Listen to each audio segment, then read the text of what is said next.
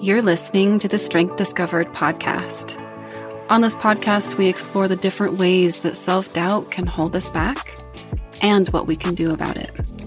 From energy work to neuroscience, if it helps us turn down the volume of self-doubt and amplify the experience of self-love and confidence, then we're going to talk about it. I'm your host, Stephanie Nielsen. Now let's get into today's episode. Welcome back. Yay, you're here with me again. It's your girl, Stephanie, and today, hopefully I don't get too intimate, too vulnerable with you, but I am following my gut with what I'm going to share today on this episode. And it has to do with neuroplasticity and something that I have recently been working on. And I thought it'd be a really good example for you to see how I take something that I'm working on through the 6 stages for myself to create something different and something new. So a few months ago, it was brought to my attention by my husband that I avoid intimacy. And not just physical, not just sex, but there's other ways that I avoid intimacy within my relationships. And it was really hard to take in and hear, but I sat with it. I let him share what he was feeling. And I could have gotten defensive about what he was sharing, about my behaviors in our relationship. But I chose not to. I chose to really be present with what he was saying, trying to communicate to me, and take it in a way that I could actually see where I am in a relationship, the things I do, the things I think, my behaviors, my unconscious patterns. And that's when stage 1 happened for me, when I really took a look at where I was, what I was doing, what I was thinking, how I was behaving. And I popped in and out of self-judgment, right? I think that's a natural tendency. And I tried not to judge myself for judging myself, right? And I just was unpacking the internal things that were driving the lack of connection on my part. And some of the things I realized were quite profound and quite deep as I was taking a look at how I came to my relationship. Something I learned about myself that I kind of had an inkling of, but this really created a bubble for me to deepen that awareness, was that I have an energetic wall that protects me. And it protects me from pain, but it also protects me from pleasure and from the good things in life. And I was using this filter, this protective mechanism that I picked up when I was younger in my marriage. I was protecting myself still in certain ways that were blocking his ability to actually be able to connect with me in the way that he needed to. And another perspective that I became aware of that kind of shocked me was that feeling safe and secure were more important than being happy and having connections. And that's a big thing. When someone's walking around with that kind of belief, it blocks connection. It blocks happiness. I was literally creating awareness around where I was in my marriage and what I was actually responsible for. And that can be a hard process. But for me, when I take responsibility now, it feels very empowering because when I own it, that also means that I can change it. And after I had a pretty good idea about what was happening for me in my marriage, I started taking a look at the future. What would I rather have instead? And this is phase 2. It's really lining out where you want to be. And in that process of really figuring out where I was and where I wanted to be, I realized that I was cutting myself off from a lot of the things that I wanted because of perceptions that I had picked up in my lifetime of experiences. And I had to get really honest with myself about the fact that I craved connection as well. And I was blocking it for myself and I was blocking it for my partner. And so that was one of the things that I was looking to move towards, was releasing that wall and being open to connecting and being open to being vulnerable and being open to being completely myself. And that also brought up some awareness of fear of rejection, fear of being abandoned. If someone really gets to know me, then they're going to leave because there's something wrong with me, right? That limiting belief. It's interesting how stage 1 and stage 2 really, for me, cycle back and forth of being aware of where I am, looking at where I want to be, and then having more awareness about the things that are going to hold me back from having that thing. And then I started moving into stage 3. I started asking myself questions. I was bridging the gap between where I was and where I wanted to be. I started asking myself questions like, what's the next baby step I can take to open up just a little bit more to being vulnerable and being more intimate in my marriage? And I started practicing those little things. And for this particular example, one of the first things I did was I started to cuddle on the couch with my husband more often, because his love language is touch and he needs that. And I had some resistance to it, but I knew that it's just a baby step. And I was building that bridge from where I was and where I wanted to be. And I gave myself permission to be uncomfortable as I was taking those little baby steps along the way.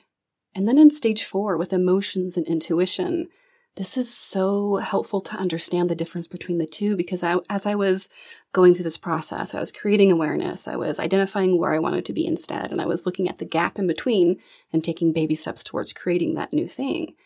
And I realized that I couldn't rely on my emotional state to tell me what was the next step. And the reason was because I had so many limiting beliefs producing emotions in my body that it wasn't giving me accurate feedback. So I did a lot of tapping during this phase with the fears that were surfacing for me. And as I did this, as I held space for those emotions and started to clear out some of those limiting beliefs, my intuition started to become more pronounced with what needed to be happening next for me. I love tapping for this, to help hold space for those emotions that typically make our decisions so that they can be processed fully. And then we actually have a deeper connection and more access to our intuition, which is why a lot of the time when people go through a tapping session, especially when they are speaking the truth of how they feel and we're clearing that, there's this space opened up for their inner wisdom to start coming through.